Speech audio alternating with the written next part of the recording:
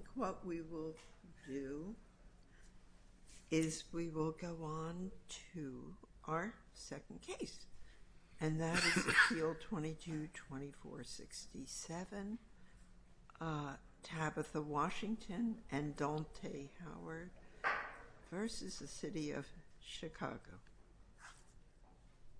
Hello, Mr. Solon. Good morning. Thank you, and may it please the court. I'm Patrick Solon. I'm representing the two plaintiffs, Tabatha Washington, Dante Howard, who have claims that they were charged and held in pretrial detention without probable cause on murder charges. For Mr. Edmondson, and probable cause is typically a jury question, and there's work for a jury to do in this case. The police had Edmondson's body, and then there was an autopsy, and so they have a 1-inch hole in his skull, top right, back side, bone fragments into the brain, and a pool of blood behind the dumpster in that parking lot. And in their investigation, the three defendant detectives, they gathered actually a consistent body of evidence about the events at the apartment building where the two plaintiffs and the two others had scuffles with Mr. Edmondson. And the picture from 6 witnesses, 3 at the apartment scene and then the 3 from the parking lot, paints a consistent picture of Tabatha Washington, who's 5'2" to 5'5", according to one of the defendants. Edmondson's big and 6 feet. That she has this little pole, metal pole, and she fends him off, hits the chest, hits the lip. And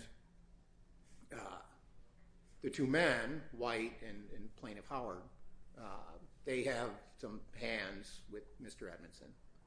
And then he walks off. He's on video along the street, the Chicago video, and then he's in the parking lot, walking the parking lot, and no sign of any hole in the back of his head. But the video is not good. Yeah. Sorry, Your Honor? The video is not. Go ahead. It's not very clear, is it? Well, it's not very clear, but it doesn't show a hole. It doesn't explain a hole in the head. Well, I think the most you can say is it doesn't show him limping along or something like that as though he's been grievously injured. He seems to be just walking. He's from quite a distance, though, and murky. He's not in any visible distress. And the hole, once he gets it, is a giant pool of blood. They found no traces of blood along the path, in addition to what's on the video. And one of our primary contentions here is that that evidence, the evidence available to the police, including these videos, none of it explains the hole in the back of his skull. So here's what I want you to talk about, because I think it's what this case turns on.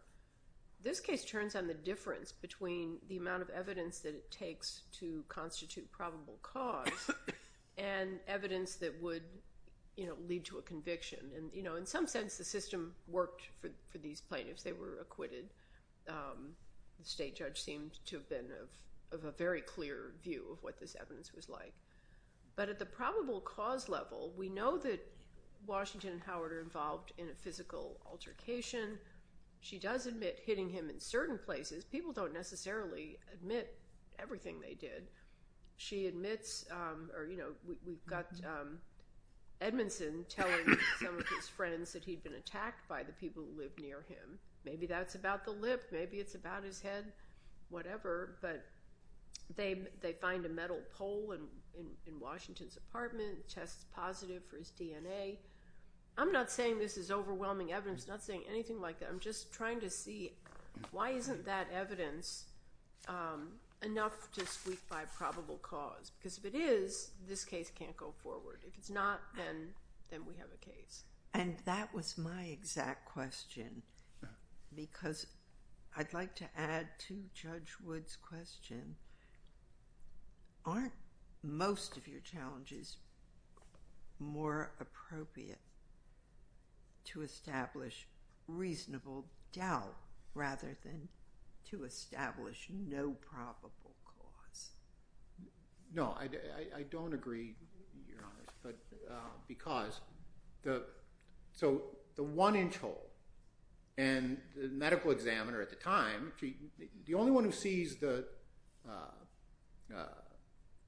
pole is Detective Alonzo, and he sends it to be tested. And the medical examiner... And that's the one that they find the DNA on. Right. There's a set, and one of them was it. So it's a basket of evidence that they have, right? That determines whether probable cause is appropriate. And so the nature of the pole, Alonzo, he knows that, but the medical examiner thinks it's a pipe. She doesn't see it till the trial, and at the trial, says this little Tabatha would have had to, and it's unlikely she could do it. Now, the two detectives, Baladimas and Garcia, who are interviewing Washington at 3 a.m., they say correctly, you couldn't have done it, this little woman, you couldn't have done it. So what remains unexplained, and this is critical for probable cause, is that she is connected to the cause of death. And that's just a leap of, the probable cause cases distinguish the bare suspicion from the reasonable, and it would have to be an inference here. Well, there's no direct evidence. Can I add and say, and that the cause of death, according to the medical examiner, was consistent with an injury that could have been caused by a pole, by something of that shape and dimension. Well, but putting to one side who did that to him, the medical examiner says blunt force trauma to the head. The size of the laceration is consistent with the pipe or whatever it is, pole. Right, and there's a distinction of pipe and pole here. Now, Alonzo, Detective Alonzo, he knows that this is, and it's described by the witnesses who saw it, White and, I'm sorry, I forget the third party, not in the case, as, a light stick, this light thing, not the blunt instrument that the medical examiner is surmising in the autopsy. And again, that all just remains unexplained and requires this big leap of inference. Even at the probable cause standard, there's just no evidence for it. Well, what about Ms. Washington's statement that Howard hit Edmonston in the back of the head twice with the pole? Yes, and so that there's no question that the theory they went forward on, they told the ASA, repeated to the bail judges, one of the detectives repeats it in the grand jury, is that it's Washington with the stick. But at 3 a.m., they've got her there, she's diabetic, she's sleeping, they wake her up, they say, you couldn't have done it. Now, they were right. You couldn't have done it. And it had to be White or Howard, the big men that were there. Had to be. And they get her to say it's Howard. They could have gotten her to say it was anybody, probably. But she does say it's Howard. Yeah. She does say it. In the record. Right, yeah. yes. And so the legal point there, of course, is that for probable cause, it needs to be an objectively reliable. And a jury can find here that it's objectively unreliable, like in the Hurt v. Wise case, where it's not consistent with anything else. They've got six narratives. In Hurt, the prosecution's theory had a body floating upstream in the Ohio River. We don't have anything quite as implausible here as I see it. And what we see is police have a body, and they have a lot of confusion in conflicting statements and have a hard time figuring out whom to believe about which details, what may be still being concealed. But they know they've got that altercation, and they've got Washington saying that Howard hit him in the head. I have trouble seeing why that's not enough. That Howard hit him in the head? Well, they knew that was inconsistent with everything else. Why? I don't know why you say that. Yeah. I mean, she's maybe this makes her an accomplice. Who knows? But the two of them are involved in this altercation. Maybe for all we know, an undisclosed detail. Howard grabs the pipe from her and jams it into his head or something. Well, but nobody said that, and in fact, people said the opposite, that it was Washington who had it. For a while. I mean, but, not like glued to her fingers. I mean, because she has it, that gets it there into the altercation. Probable cause is just, do we have enough to go forward on? That's why I say I think the essence of this is, is this so far below, or maybe a jury question, as you've argued, on probable cause? Or is it something that the facts that we know about are enough to clear that barrier? And our contention is, of course, that it is a jury question. Right. I mean, we're not seeking matter of law. And the proper inferences from that basket of evidence was the Washington 3 a.m. Statement, which she explained was wrong and didn't match anything else. And Washington herself being able to do it, none of that explains that big hole in the back of the head. And what they should have done here is just continue to investigate. How do we factor in the fact that Howard had lied about his identity to the officers? Washington had lied as well in order to protect the identification of Howard. None of that weighs on the actual being the cause of the murder. And the Curry v. Chicago opinion addresses that. But it certainly would go to, probable cause, wouldn't it? Well, the Curry opinion refers to, it shows that they have something to hide. But it's not probative of, having committed a very specific crime they're being accused of here. It's not general probable cause. Is it a bad guy? She's accused of causing the hole in the back of the head and nothing more. And the alternate theory that no one pursued, that Howard did it, would be the same thing, that he Mr. Sullivan, used this pole. If I could ask you have mentioned a couple of times the detective's statement to Washington, in essence, we know you couldn't have done it. I look at that and it seems perfectly obvious to me it's a manipulative interrogation technique. Are you saying that should be treated as, in essence, an evidentiary admission, and they should be held to that for the truth of statements they make to a suspect in an investigation?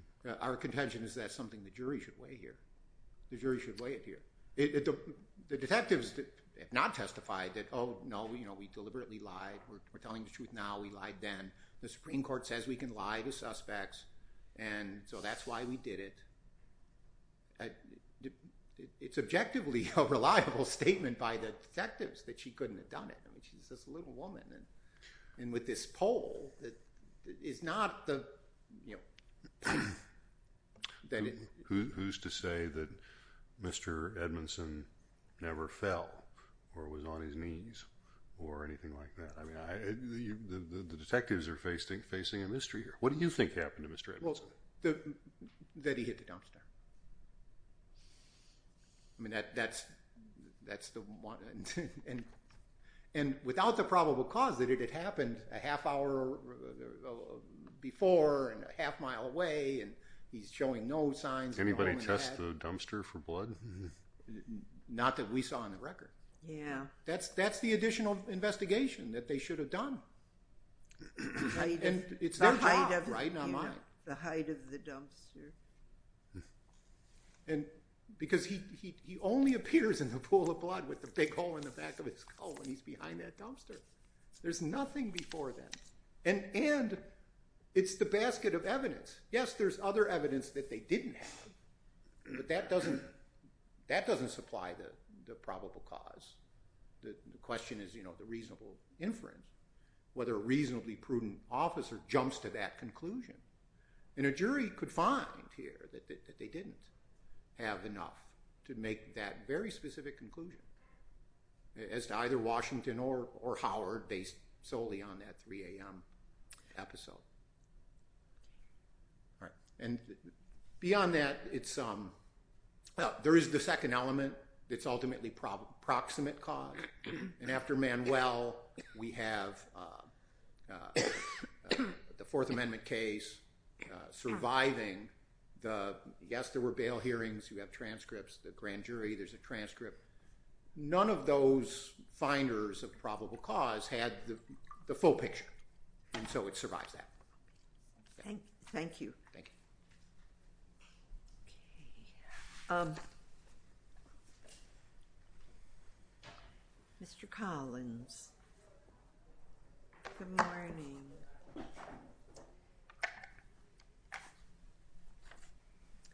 May it please the court. Plaintiff's violent encounter with Mr. Edmondson, minutes before he died, gave the investigating detectives probable cause to believe that plaintiffs inflicted Mr. Edmondson's fatal head wound. So here's what worries me about the probable cause finding. I mean, it's a very close case, it seems. Certainly there was the encounter. The evidence from the encounter seems to be exclusively to the front of the face. Now, I realize your head includes both the back of your head and the front of your head. So if you say it's to the head, it means the lips. That's not lie or anything. But it certainly doesn't indicate anything about the back of the head. So that bothers me. And even more, not that it's the greatest video in the world, but if somebody had the kind of injury that was discovered on the remains of Mr. Edmondson behind the dumpster, I just can't see that that would be the gait and the way that they would walk from the first place to the second place. It just doesn't make any sense. It's maybe not Scott versus Harris level of video, but it's, you don't see, maybe I'm just making a lay assumption, but a giant hole in the back of your head where you've got skull fragments inside the brain and you're bleeding profusely just doesn't seem to be the same person as the one who was walking down the street captured on the various videos. As to the first part of your question about the specific blows, it's true that there was not evidence in the form of an admission by Ms. Washington or Mr. Howard, or by... Well, you've got to get him around to the other side of the head, because otherwise somebody could have snuck up on him behind the dumpster when he was out there. I have trouble imagining that he fell into the dumpster like that too, but there are plenty of explanations, and he winds up dead, so, that's... But in the course of a fight, Mr. Edmondson could have bent over, been on the ground, and sustained the fatal injury at the hands of plaintiffs. Yes, but you see, he could have, he might have, he probably And you still have the walk afterwards. That's my trouble with that. Sure. I'm with you as far as thinking that it was a chaotic situation with Ms. Washington and Mr. Howard fending him off, and apparently he was hyped up on all sorts of things, so he was probably irrational. But if he really sustained the fatal injury at that moment, I don't see how you get him walking in the way that the video captures. Well, of course, when it comes to viewing the video, the detectives do not have to have the medical knowledge to know for certain one way or another what would have been possible after sustaining a potentially fatal head injury. The question is whether their inference is simply reasonable.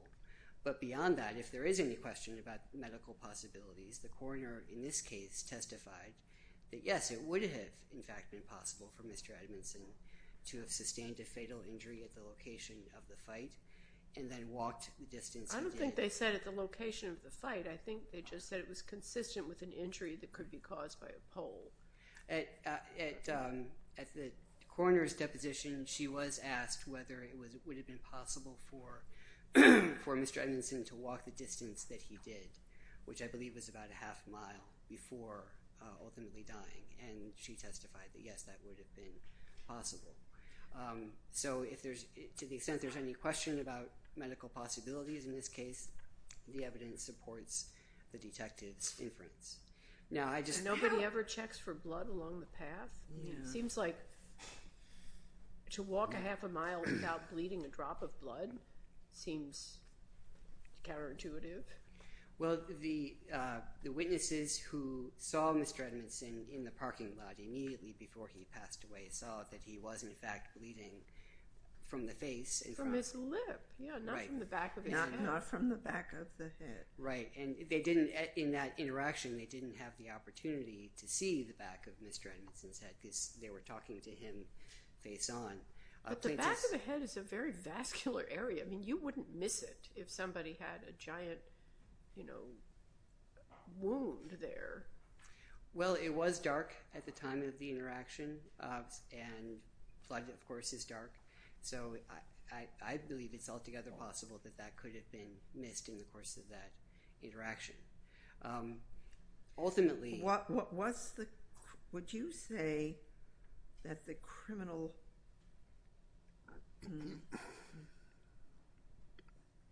liability of Ms. Washington and Mr. Howard is dependent on whether Edmondson received a head injury during their altercation with him? For criminal liability, yes, because they were, of course, charged with murder and felony murder. So, yes, for them to have been guilty of those charges, Mr. Edmondson would have had to sustain the fatal injury during that fight.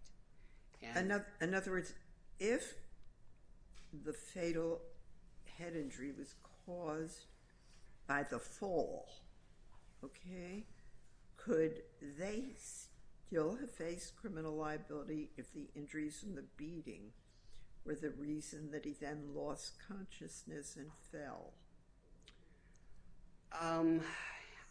I don't know if that would support a first-degree murder charge, Your Honor, and I don't believe that's the theory that the prosecutors move forward with in this case. But presumably, my intuition is that theory would support some form of criminal liability in this case. But I do want to emphasize here that we're dealing with the probable cause standard, of course, and not proof beyond a reasonable doubt. Of course. And the facts the undisputed facts that the detectives uncovered in the course of their investigation satisfy the probable cause standard. Because there was the fight, there was the fact that Ms. Washington admitted striking Mr. Edmondson several times with a pole, including a blow to the face. The blows were forceful enough that the pole ended up with Mr. Edmondson's DNA on it. So can I just ask you, there's sort of a thread of this in this case. I don't hear you relying on the notion that there was at least probable cause to arrest them for just the battery, for a lesser crime than murder. Yeah. Are you agreeing that it had to be probable cause for murder? For purposes, well, so the court has not decided whether probable cause for some hypothetical charge defeats a Manuel claim such as this. We don't think there's need to decide that issue in this case because there was probable cause to support the murder charges. Also, I note that for purposes of the state law malicious prosecution claims, we know that probable cause for that claim is charge specific. So defendants would have to establish probable cause for murder to defeat the state law malicious prosecution claim. And presumably a pretrial detention versus bail decision would look very different if it were just battery. I presume so as well. Obviously, we don't have the record establishing that, but that would be my assumption as well. And as an additional fact that supports probable cause is that Ms. Washington several times told detectives that Mr. Howard was the one specifically who struck the fatal blow to the top of Mr. Edmondson's head. Is that the only evidence they had to that effect? It was the only evidence that made Mr. Howard responsible for the blow to Mr. Edmondson's head. And it was the only, I suppose it was the only admission by or evidence offered by either of the plaintiffs that constituted a statement that either of the two plaintiffs specifically struck the fatal blow. So what do we do with this evidence that the detectives told Washington you couldn't have done it? Your Honor, I think you correctly intuited or sensed. Why isn't that a jury question? Well, for a few reasons. One, I think the most reasonable, by far the most reasonable reading of that question is that was an interview technique to try to get more information. But as you're answering this question, please also address the underlying fact. Apparently, I haven't seen her, but Ms. Washington is a petite person, and for her to, with sufficient force to inflict that harm, I'm not saying it's impossible, but it's less likely. Well, Your Honor, the implement that was used was a metal pole that the coroner opined was consistent with the fatal injury. But to go back to the 3 a.m. Questioning of Ms. Washington, even accepting that the detective's statement, we know you could not have done this, accurately and sincerely reflects their belief at the time, probable cause is an objective standard. And so the detective's subjective belief at that time would be irrelevant to the probable cause question. And just on top of that, the detectives could very well have changed their mind in the course of the investigation. The investigation was not over at 3 a.m. It continued after that. And a reasonable detective can change their mind as more evidence comes into the case.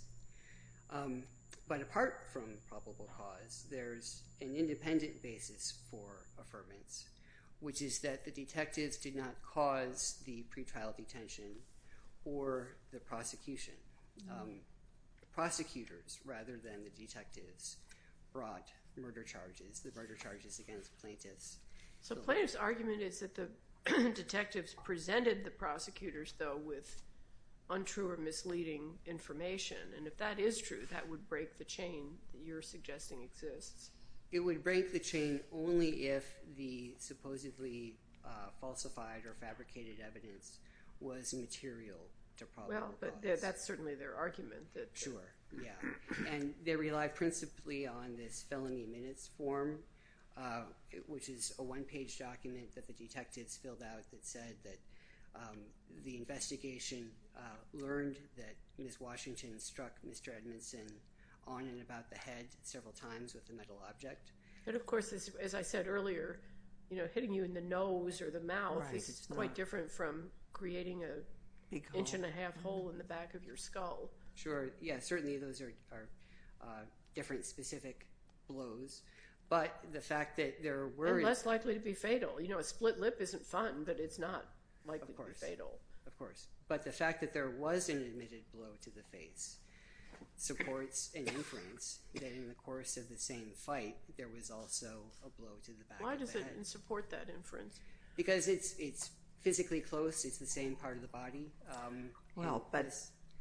It would be a different case if the the pole didn't go through his forehead. No, it did not. But the evidence would be different if the only admitted blows were to Mr. Edmondson's kneecaps. I don't see why that's true at all. You're in the middle of a fight and you flailing around so you could hit anything. It sounds like, if you so much as pinch somebody, then maybe you murdered them too because you were in a fight with them.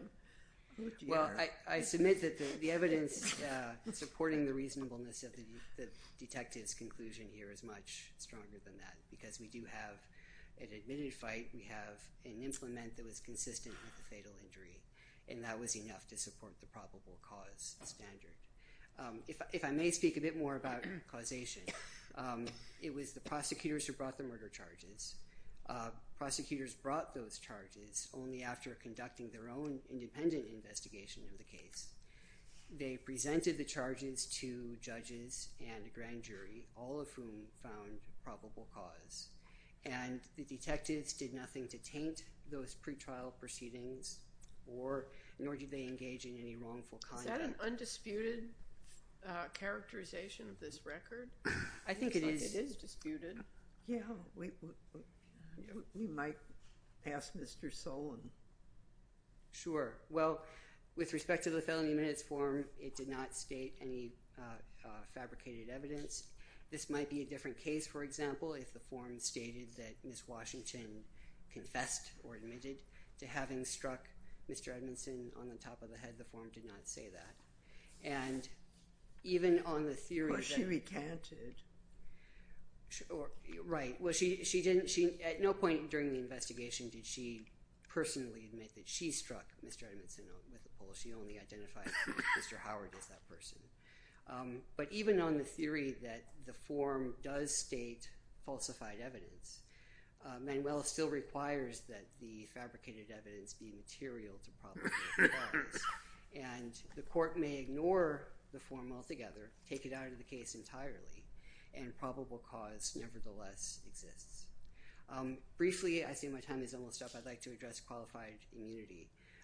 At a minimum on the Fourth Amendment claims, the defendants are entitled to qualified immunity for a couple of reasons. One is that plaintiffs have identified no case clearly establishing that facts similar to these do not give rise to probable cause, nor do they cite a case showing that investigatory conduct akin to what the detectives engaged in here amounts to a Fourth Amendment violation.